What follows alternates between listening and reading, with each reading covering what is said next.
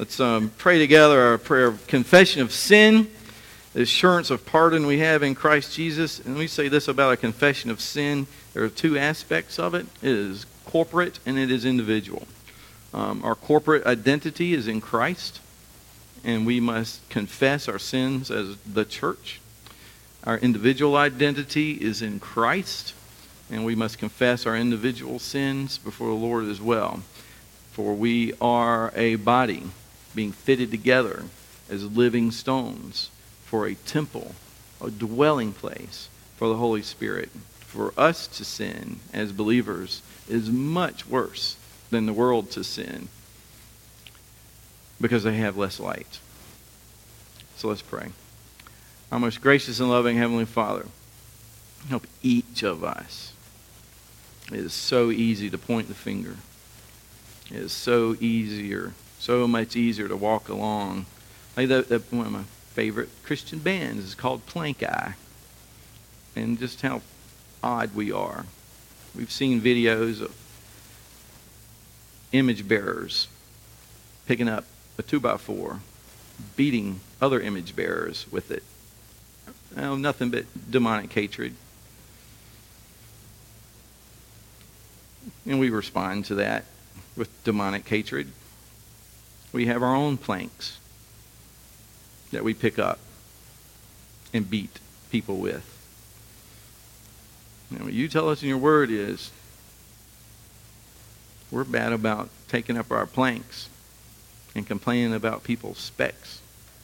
So help us as individuals to look in our hearts. For your word tells us there is much darkness there. Sin is deceptive. Worldly wisdom is demonic. Fleshly wisdom is evil. And there are demonic influences adding to that noise. So help us as individuals, by your Holy Spirit, by your word, to examine our hearts. That before we think we can be about any sort of societal reformation, that we look at our hearts, make sure our own house is in order before we start trying to clean up the world. We will make the world brighter. We will be a preserving influence when you change each of us more into the image of Christ. So help us in our own prayer closets, in the depths of our hearts as we're in your word, to have your Holy Spirit. And God, it's a scary thing. I don't really want the brightness of your light shining on my heart. I cannot take it. We would be undone. We thank you that there are times when you take us deeper to show us our sin, and times when you're easy on us. But Lord, help us before we go into too many people's lives to start yelling about sin. We're called to exhort, we're called to convict, we're called to do these things too, Lord, but it begins with the individual heart, and judgment begins with the household of God. So let us look deeply. I pray that you would convict us of so much sin that we'd be on our knees in tears and wondering how in the world we can even begin to be calling ourselves believers, so that when we then stand up and start looking at other people, we would see ourselves in that mirror, Lord, that we would know that there but for the grace of God go I. And then there are some unbelieving sinners out there who actually are better than us externally. Thank God I can say at the funeral of a believer that they weren't good enough to get into heaven, and have half the congregation look at me and go, what blasphemous nonsense you're saying. That person was good, and have all the believers and hopefully the family of the believer look at me and go, amen. They were not good enough to get into heaven, but we know the one who's good enough to get them in. It is only by thy grace, only by thy gospel, only because of the work of Jesus Christ on the cross, God, that any of us are able to walk in anywhere and say the name of Christ, that we're able to believe. You've given us the gift of faith. Help us to know, were it not for that, we'd still be suppressing the knowledge of God in our sin. We'd still be railing against you. Lord, I see TV. Help me to unplug. It's Denzel Washington. I never thought I'd quote Denzel Washington in a prayer, Lord. But he said, If you don't watch the news, you're not informed. And if you do watch the news, you're misinformed. Truth is perverted in the streets. As Pilate said, looking at Jesus, what is truth? We don't even know what truth is. Shame on us as a church. Help us, God, individually to be able to, we can't confess a sin until we see it. And then I see cameras. And God, I know who directs where the cameras go. Are they Christians? Is it your Holy Spirit? Or are they people manipulated by Satan and the devil itself? God, cameras. They give us a snapshot of the world.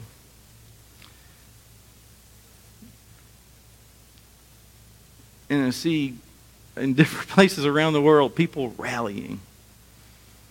And they're holding up signs. All kinds of signs. We pray for the time when we will see cameras and the signs will be Jesus saves. Jesus is Lord. Amen. Preach the gospel. That would be what we would see. And God, it's happening all over the world this morning. Different time zones. People are doing that very thing all over the world. Where are the cameras? You see from heaven. You see from heaven. Remind us, God, you see from heaven. You see from heaven. What we do will be, I was always afraid there's going to be a widescreen TV in heaven and every one of my sins is going to be put up there for everybody to look at. But we're all, if that's true, we'll all be completely undone, God. If you were to deal with us as our sin deserves, who could stand? Who is sufficient for these things? God, we pray for the grace to be able to live a life in a Christ-like manner. And we don't know what it looks like because we mock the world. We don't mock the world. We imitate the world. We take the world. The world tells us how should we respond, and we do it. The world is not going to follow us. It is not going to follow us. It will mock us. It will say we're powerless. It will say your thoughts and prayers are useless. Get off your butts and do something. God, that's going to be judged. I fear our country is under judgment. That your hand, and the only judgment you need to give it is just let it go. So let it not be. Lord, if this is judgment, then help us shine. Help us to be faithful. Today, if we hear his voice, let us not harden our hearts. As the people that you freed from Egypt did and wandered in the desert for 40 years and they all died there because of their disobedience from a lack of faith, Lord, give us faith.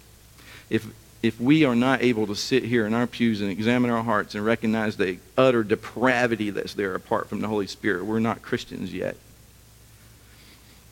Help us to cling to your cross. Help us to confess your cross. Help us to love you and to love our neighbors as you have commanded. Because if we're going to now move from a confession of sin to an assurance of pardon, we better make sure we have that assurance. We better make sure that we are clinging to the cross. And James tells us, you show me your faith by your works. So Lord, help us. Our tongues are set on fire by hell itself, and it controls our body and sets things on fire. Lord, help us to control our tongues. Help us not to speak anything but grace and truth and love, and that comes from your word. Help us to be students of your word. You are needed now, and we pray for you to come, and you have come, and we pray for your kingdom to come, and it has come. We're the church. We are the ones that are given this task for such a time as this, Lord. Help us not to be found unfaithful. Help us to be willing to release our hands from our treasures, not so that we can earn our grace, but so we can release our demons. We thank you for the grace that's ours, that even people like us can get into heaven because of Jesus Christ. That you love us. You sent your Son. This is how you love the world. You sent your Son to die on the cross so that all who believe in you would not perish but have everlasting life, Lord. Thank you for faith. We're going to sing Psalm 130 to you, Lord. Help us to truly believe this. Help us to sing from our spirits, from our souls. Help us to look to you to find truth. And we pray that our faces would glow like Moses in the midst of a crooked and twisted generation. And we pray this in your most holy name. Amen.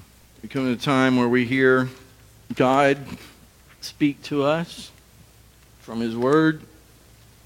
So if you turn to, we've been just preaching through the book of Hebrews. I really wanted to preach through the book of Revelation earlier and changed my mind, or my mind was changed providentially just because this felt like the reason. What you see in Revelation is the sovereignty and majesty of Christ. But in Hebrews is where the sovereignty and majesty of Christ is focused on like a laser. From the Old Testament, we've preached through Genesis, Exodus, we skipped over Leviticus, I'm just not quite ready for that yet, and then Numbers, and then Joshua. And it's as if the writer of the book of Hebrews was doing a Bible study in Numbers, because he uses it over and over again. So a good thing we just came from that. So let's pray. Father God, we thank you for your word. I pray now that we've preached, do not preach me. I don't preach my anger. I don't preach my wrath. I don't preach my sadness. I don't preach my message that is from your word to us. That you, by your Spirit, the Puritans prayed for a holy unction and anointing. And that word gets so twisted today, Lord. So I like that word unction, because you kind of have to look it up. The holy unction of your Spirit. Not just for the preaching of your word, for your word will do what it sets out to accomplish. You will accomplish by your word what you want to accomplish. So I pray for the hearers, including myself, and our hearts would be broken. Broken. For ourselves and for those who are outside of you. For the church.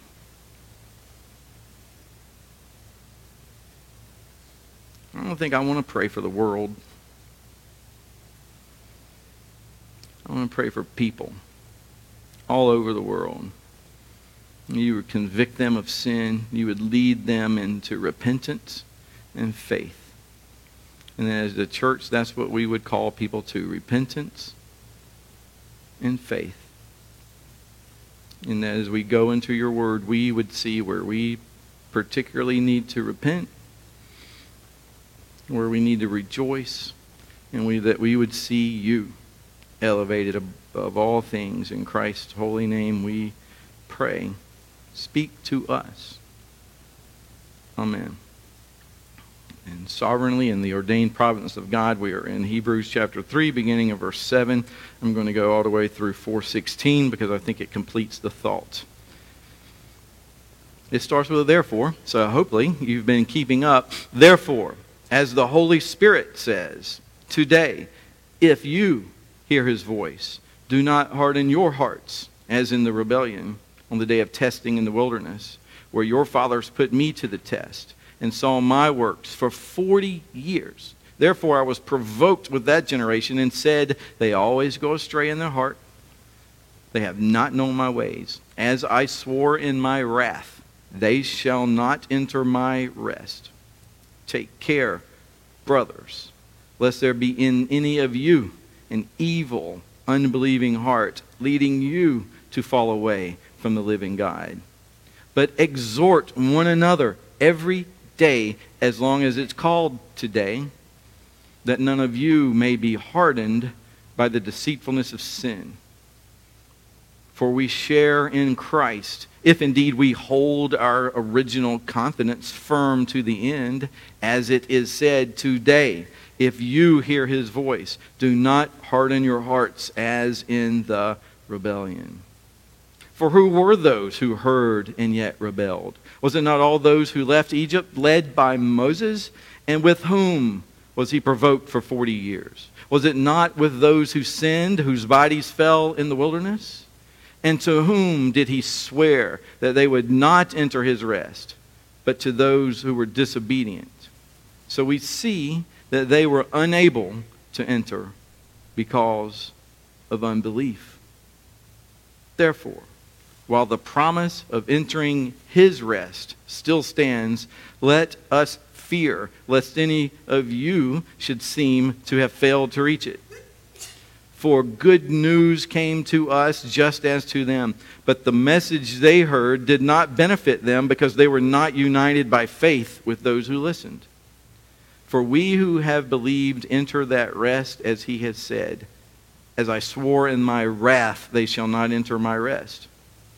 Although his works were finished from the foundation of the world. For he has somewhere spoken of the seventh day in this way, and God rested on the seventh day from all his works.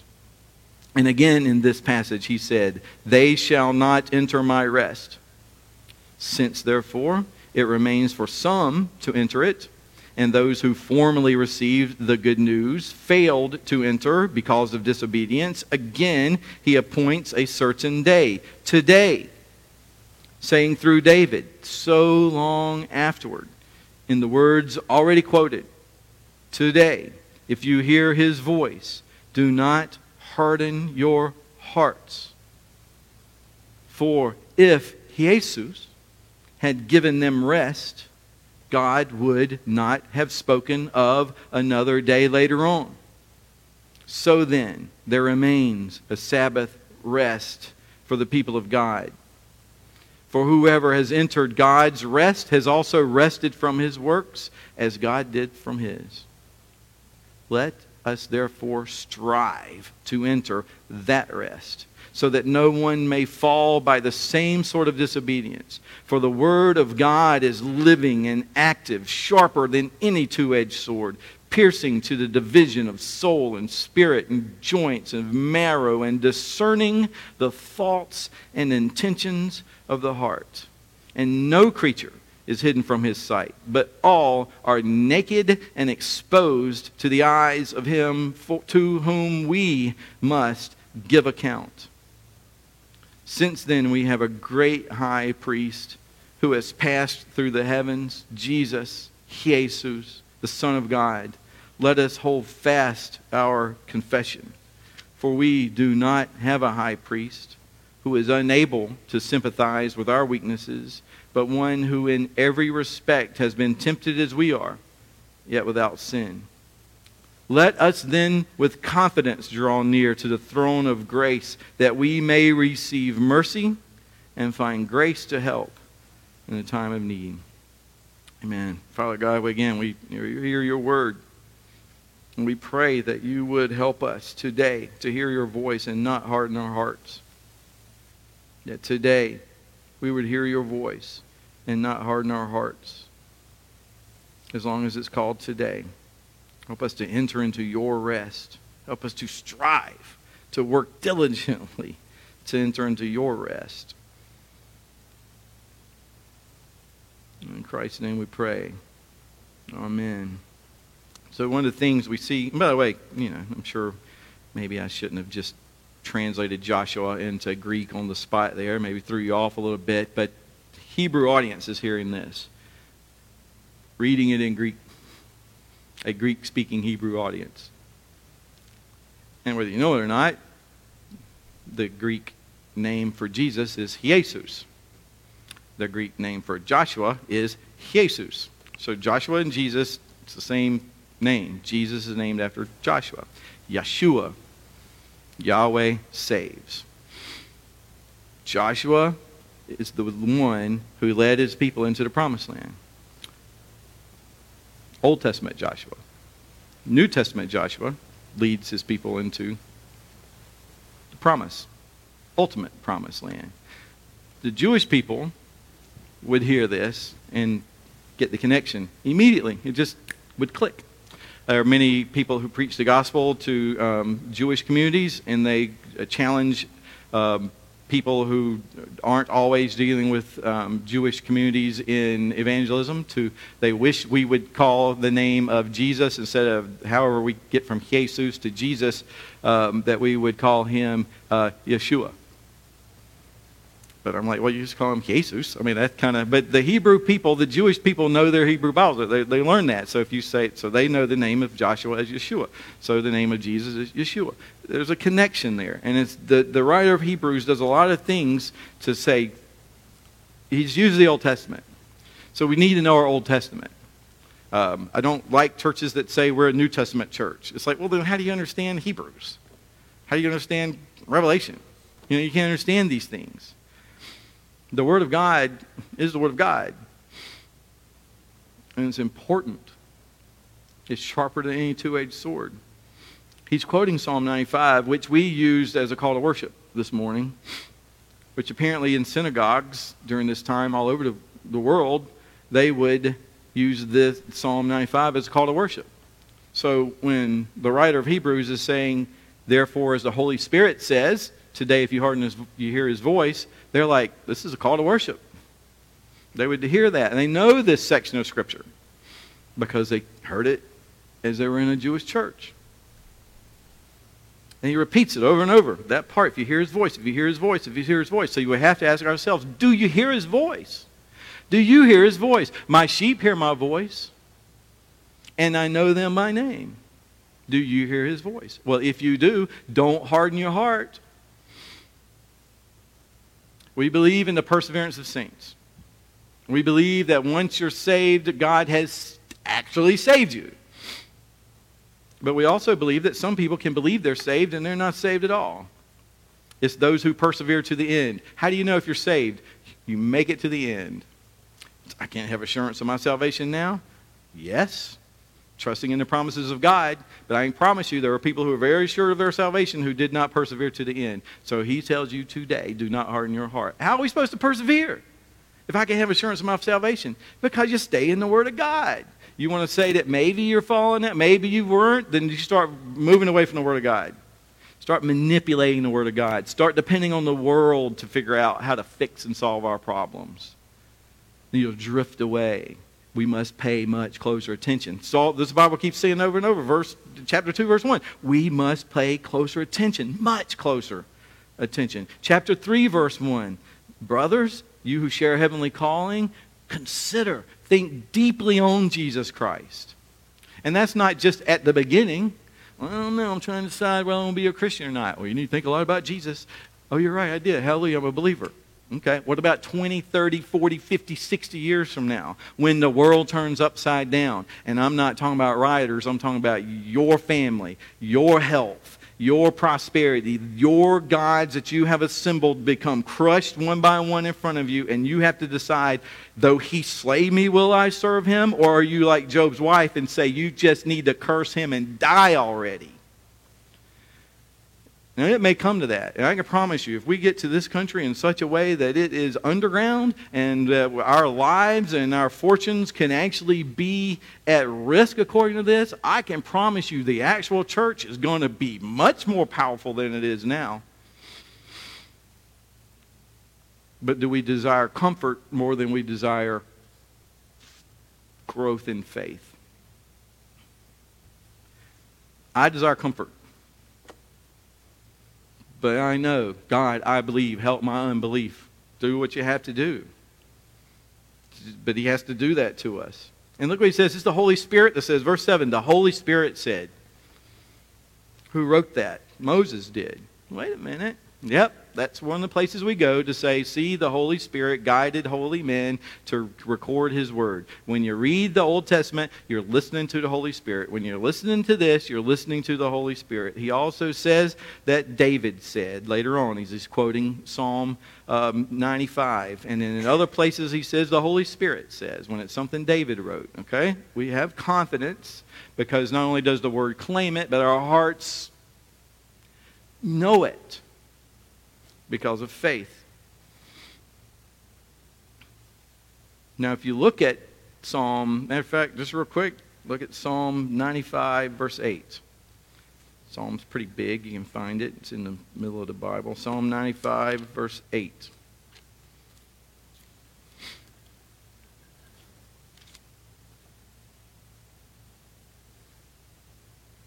And it actually kind of begins in verse 7. The last part of verse 7.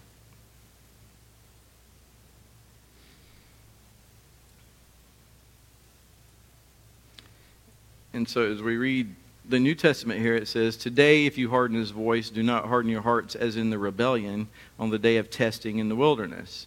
We go to Psalm 95, Last part of 7. Today, if you hear his voice, don't harden your hearts as at Meribah, as on the day at Massah in the wilderness. So Meribah and Massah. It doesn't say anything about rebellion and testing, or they're quoting the Septuagint. Septuagint actually translates those Hebrew words. The word for rebellion is Meribah. The word for testing is Massah in Hebrew. So when you read your Old Testament and you knew your Hebrew, I don't know why they don't. I mean, they name those things that, but we have trouble hearing that because of language barriers, but that's what he's saying. Put yourself in their place today.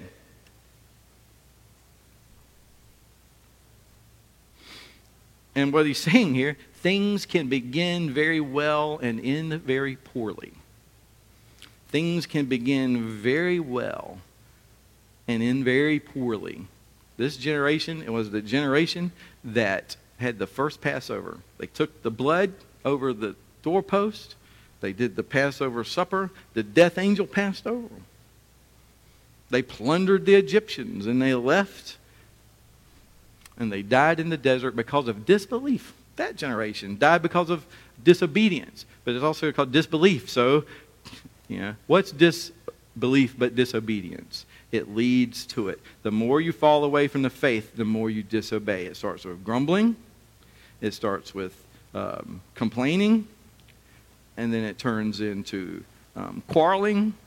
And then it turns into just blatant disobedience.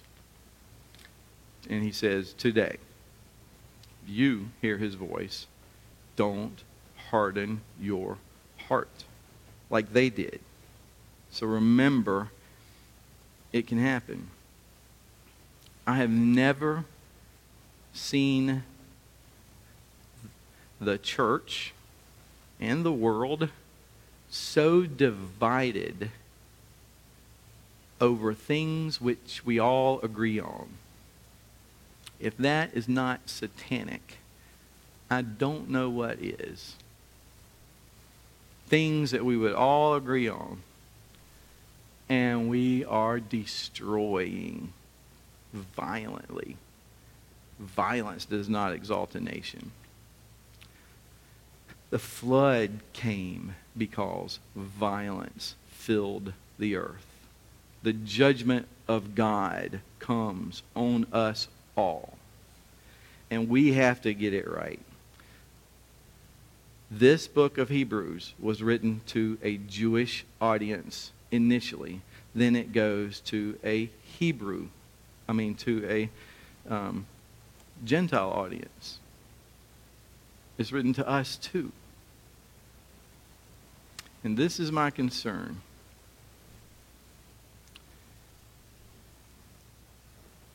And this is where I think I disagree. This is where I think we can stand out. White people, you need to repent. Black people, you need to repent. Yellow, red, purple, I don't care what colors we come up with, you need to repent. We need to repent. The problem is the human heart. Today, if you hear his voice, do not harden your heart. Verse 12, take care. Believers, brothers, and we talked last time, it's like, brothers, well, doesn't that include women too? Yes. Does it include all races, all creeds, all nationalities? Does it? Does it? Does it? Does it? Yes. So, brothers, you take care lest there be in any of you an unbelieving heart leading you to fall away from the living God, and you exhort one another every day. Now, exhort is an interesting word. We don't use exhortation a whole lot. But there's another verse in Hebrews that we're aware of, Hebrews 10:25. Do not neglect the assembling of yourselves together, as is the habit of some, but do what? Encourage one another. All the more as you see a day approaching. Strengthen one another. Encourage one another. Same Greek word that they use the word exhort here. I wish they just use encourage. Stick with the same word. What are we supposed to be doing? Encouraging. which also means to exhort, as long as it's called today. Because there's going to be a day when it's not called today. It's going to be the day after. But today, you exhort one another. And how we're supposed to do that? What? That none of you may be hardened by the deceitfulness of sin. Sin is deceitful.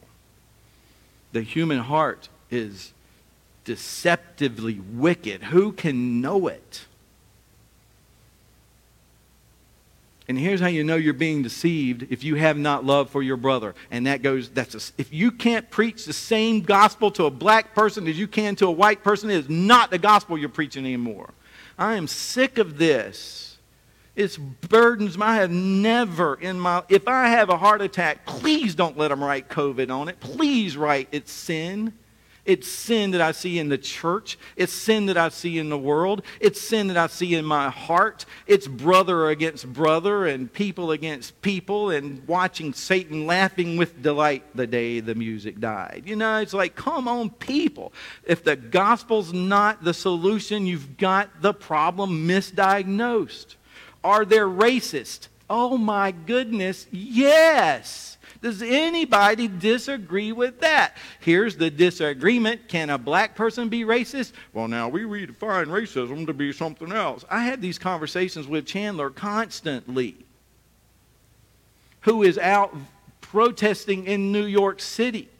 And then I watch people post a picture of a car with blood on the wheels saying, I went to a protest. I didn't see any protesters. What'd you do, run over my son? Everybody out there is an image of God. And we hate them. It's the deceitfulness of sin. It is the deceitfulness of sin. I am tired of it. I will not bow my knee to anybody but Jesus Christ, and neither should you. I don't care what color you are. I don't want to preach me, but people, come on. We're one people. We've been brought out of the world and united together in Christ. I've even thought about, do we even need to take communion today? Because you're just eating judgment to yourself if you don't care for one another. I have a black friend. Why would see black friend, white friend, dear white Christians, dear black Christians, no! That's what Satan wants. I mean, you divide people up, and there has to be factions among you so I can tell who's nothing but factions. You can keep dividing people up into smaller and smaller and smaller and smaller units, and the United States had figured out how to do that with the individual. The individual has human rights. Okay, that's great. I'm glad the individual has human rights. We do. We have dignity and worth because we're image bearers of God. But then we have to come together. Where's your identity? What's your group identity? Is it your whiteness? Is it your blackness? Is it your Asianness? What is it? I'm afraid I might say the wrong word that people are no longer politically correct. They're controlling language now. But I can tell you this, if you have hatred in your heart towards people for any reason, then you be very careful what you say because it's going to slip out. And if you're having to be very careful what you say, all that hate speech goes on the ground. You start telling people you can't talk, you can't this. One, it makes them mad. Then it clusters them together. And then all of a sudden there's a big old fire bust out. And you're like, where'd all that come from? Well, you shut it down. We have free speech. We're supposed to. The deceitfulness of sin. I have a black friend on Facebook who posted a thing. Wants people to start saying the first time they experienced racism. And I thought to myself, well, I remember the first time I experienced racism against me. But that's not what they're talking about. I can't talk about that. We have to listen now. That means other people aren't, because we've been talking, white people been talking for too long. Don't get involved in that idiocy. I mean, the gospel has been speaking, and if you can't speak the gospel, you need to be quiet. You need to listen. Listen to the word of God. Habakkuk says, hush, hush, hush. Listen, God is in his holy temple. Let the world be silent before him. Hush. We all have, forgive us our debts as we forgive our debtors. Even people that sinned against you, the worst sins we do are people that sinned against us. Sinful responses to sin. You got to turn the other cheek.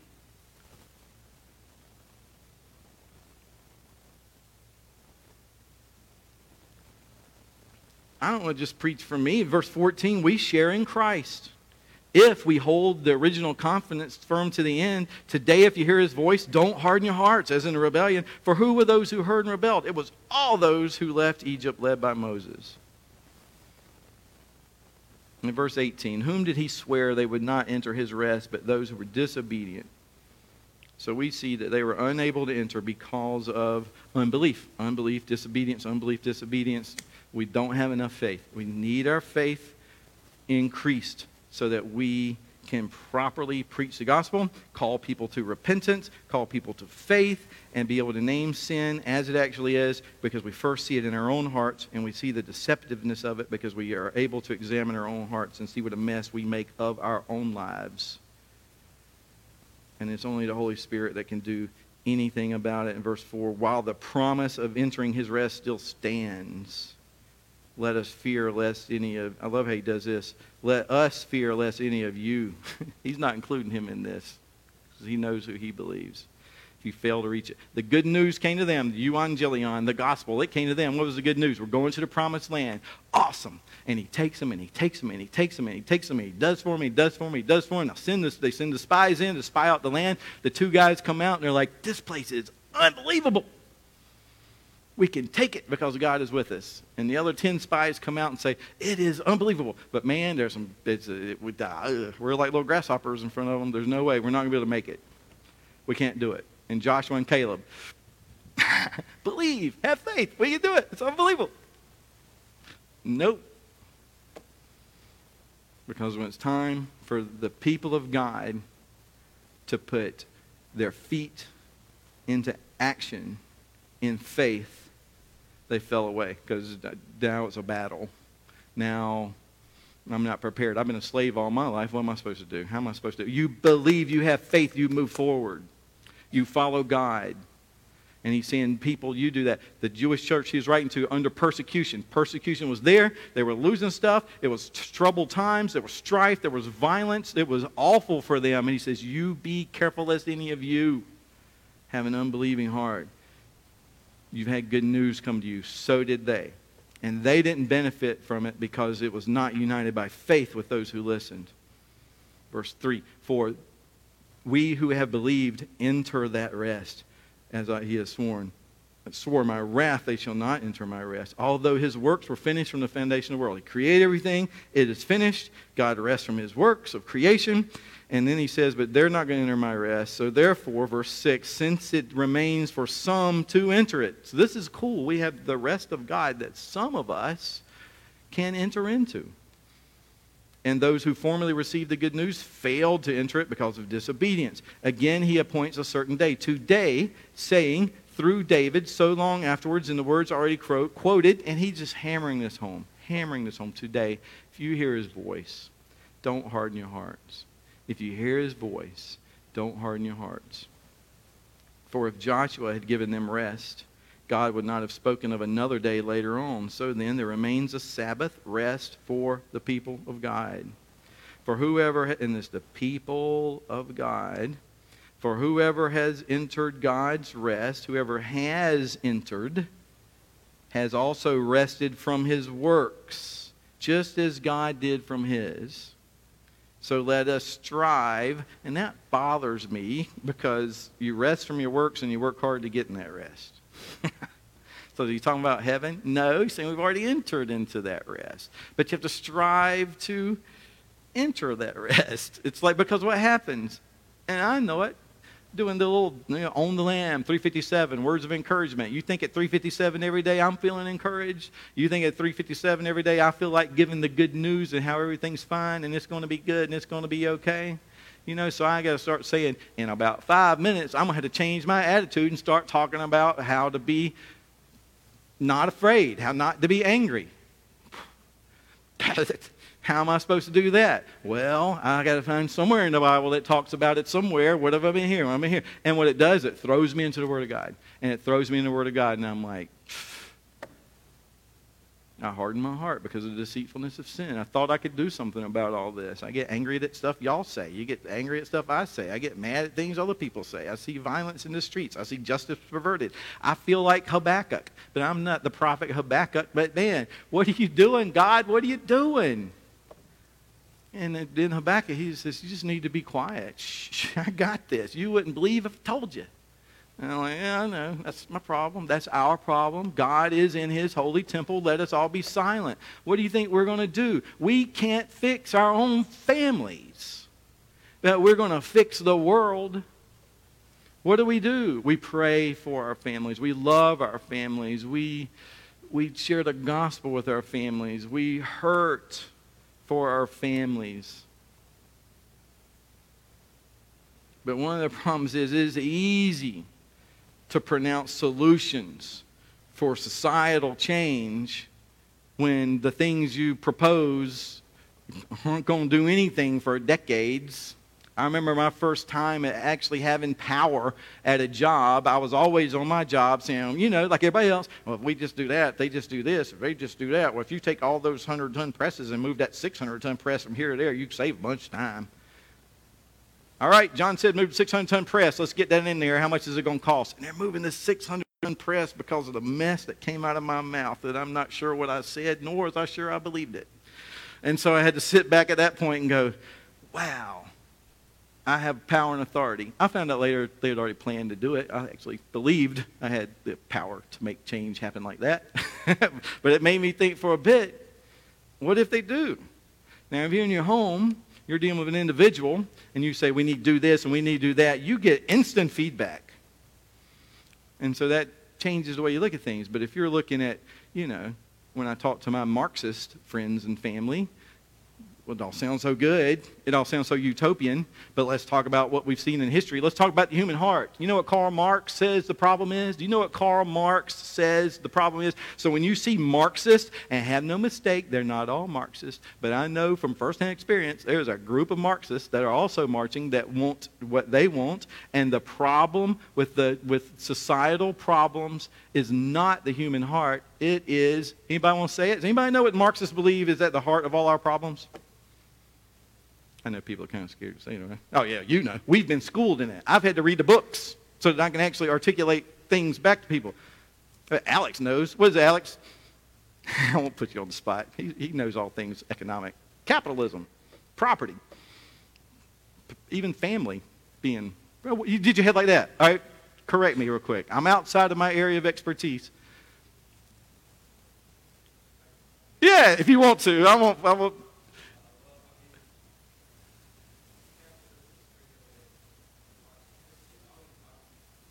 Property. Yeah. Right. So it's not about racism. Racism is a result of capitalism and property and stuff like that. So I just tried, you need to be doing to people like that? The gospel. It's the gospel. I don't care what system you're in. You put sinful people in it, it's going to turn sinful. But it's supposed to be, if you put Christians in it, it starts to turn brighter. If you put Christians in it, it's supposed to be saltier. If you put Christians in it, we're supposed to be able to speak truth. We're supposed to be able to bring the Word of God in. We're supposed to have people see you the way you act. And they're supposed to be able to say, there's something different about those Christians. I can tell a difference by the way they love one another. I can tell a difference by the way we love one another. So, preaching from the Word of God again. Entering into his rest. We're supposed to strive to enter into it. And I got this quote before you hit this final point too. From the commentary that was written years ago. None of this was going on. This way he says, isolation. My ears picked up in my book. He says, because he's talking about being together, worshiping together, isolation. And particularly isolation from mutual encouragement of the body is a dangerous thing. In isolation, we are prone to be impressed by the specious arguments which underlie worldly wisdom. In isolation, we are prone to be impressed by the specious arguments which underlie worldly wisdom. When you are alone and unaccountable, it is tempting to take the easy course instead of the right one. Today, brother, today, sister, listen to his voice. I'm still quoting the commentator. So that you may not be hardened by sin's deceitfulness, making tomorrow's repentance and faith more difficult. The only solution is this, is to change the human heart. And the only thing that's ever been given in the world to change the human heart is the Spirit of God. The gospel is the power of God and the salvation for all that hear. We have to preach the gospel if you want to see anything changed. Verse 12, chapter 4. For the word of God is alive. It's not dead. It's alive. It's living. And it's active. Like yogurt cultures, you know? It's living and it's active. And it is sharper than any two-edged sword, piercing the division of the soul and the spirit and the joints and the marrow, and it discerns the thoughts and the intentions of the heart. And no creature is hidden from his sight, but all are naked and exposed to the eyes of him to whom we must give an account. You want to speak truth to power? You tell those governors and presidents and everybody else is in any kind of authority, and maybe you yourself, that you will give a reckoning one day for the decisions you make and the things that you do and the laws you pass and the laws you bring up. There will be a reckoning. But we don't even worry about how we vote. I'm about done with voting. Because it doesn't seem to be a difference. And a lot of this is my personal pent-up stuff. Amy's having gone crazy all week with this stuff. She's like, we shouldn't even say anything. I got to say something. I got to preach from the Bible. What do you want me to do?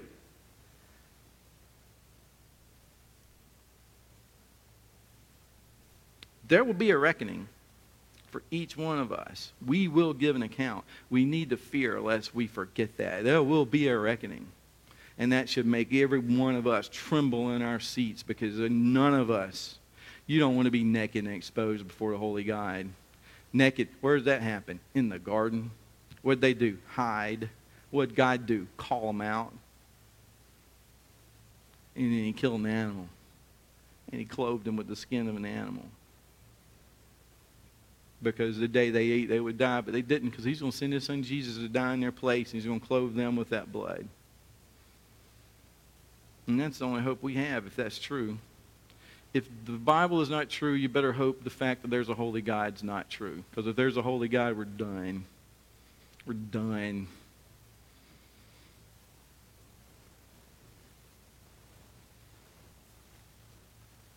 I envied the arrogant. I was like a beast before you.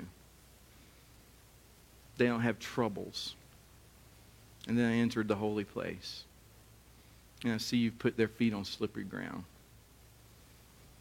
It's a song of lament for the lost. If we don't lament for the lost, be careful lest an unbelieving heart comes in and you become one of them. We will give an account. But since we have a great high priest who has passed through the heavens, Jesus Christ, the Son of God, let us hold fast our confession. He's repeating this all through the book of Hebrews. For we do not have a high priest, thank God, who is unable to sympathize with our weaknesses. He gets it. He sympathizes. Thank you, Lord Jesus, who is unable to sympathize, but one who is in every respect, he's been tempted as we are, yet without sin. So then we with confidence draw near to the throne of grace. So if there's a message for Christians that you have for other people, it is come to the throne of grace and receive forgiveness. Come into the people of God and receive forgiveness. Come into the great cloud of witnesses who through faith accomplished all these great and wonderful things. We have a throne. Who sits on a throne? A king. It's a throne of grace. And why do we go to it? That we can receive mercy and find grace to help in our time of need. So what do we do to strive to enter that race, that rest? And according to these verses in chapter 2 through 4, we pay much closer attention. We consider, think on Jesus. We hold fast our confidence. We don't harden our hearts. We hold our original confidence firm to the end. We fear lest we should seem to have failed to reach the promise. Rest equals belief plus trust. We have great problems. Can God meet them? Can we trust God to meet them? And our actions demonstrate our belief or our disbelief. The gospel is the power of God. It's the sword of the Spirit. My word that goes out from my mouth, it will not return to me empty, but it shall accomplish that which I purpose and shall succeed in the thing for which I send it. We are naked and exposed, helpless, vulnerable. It's a sword of judgment and a sword of sanctification. Let's pray that we can enter his rest. Let's pray. Father God, we need you. We need you. I need you. Help us, God, not to think we don't need you. When we come to your table, help us to examine ourselves, that we're discerning the body of Christ, that we're not exalting any group above another, that we're not leaving any groups out, that we're not forgetting the poor. Lord, but that we know we come to your table because without you every day we die. We need you. We need your gospel. This is the sacrament. This is what we need. We need to eat and drink you. God, covenantally, we're covered with you. Help us to proclaim that gospel and truth to the world, Lord, that we can look at people and love them and say, you need Jesus. You need to repent of your sin. Because of sin, judgment is coming into this world. And God, this world will end. And there will be a day when it's over. And there'll be no repentance. We pray for those that we're praying for. That as a result of this present darkness, that we would see the light shining, God, your light. And that many sons and daughters would be turned to glory. We've been praying for revival for years. Maybe this is how you do it. It starts with us. Wake us up from our slumber. In Christ's name we pray.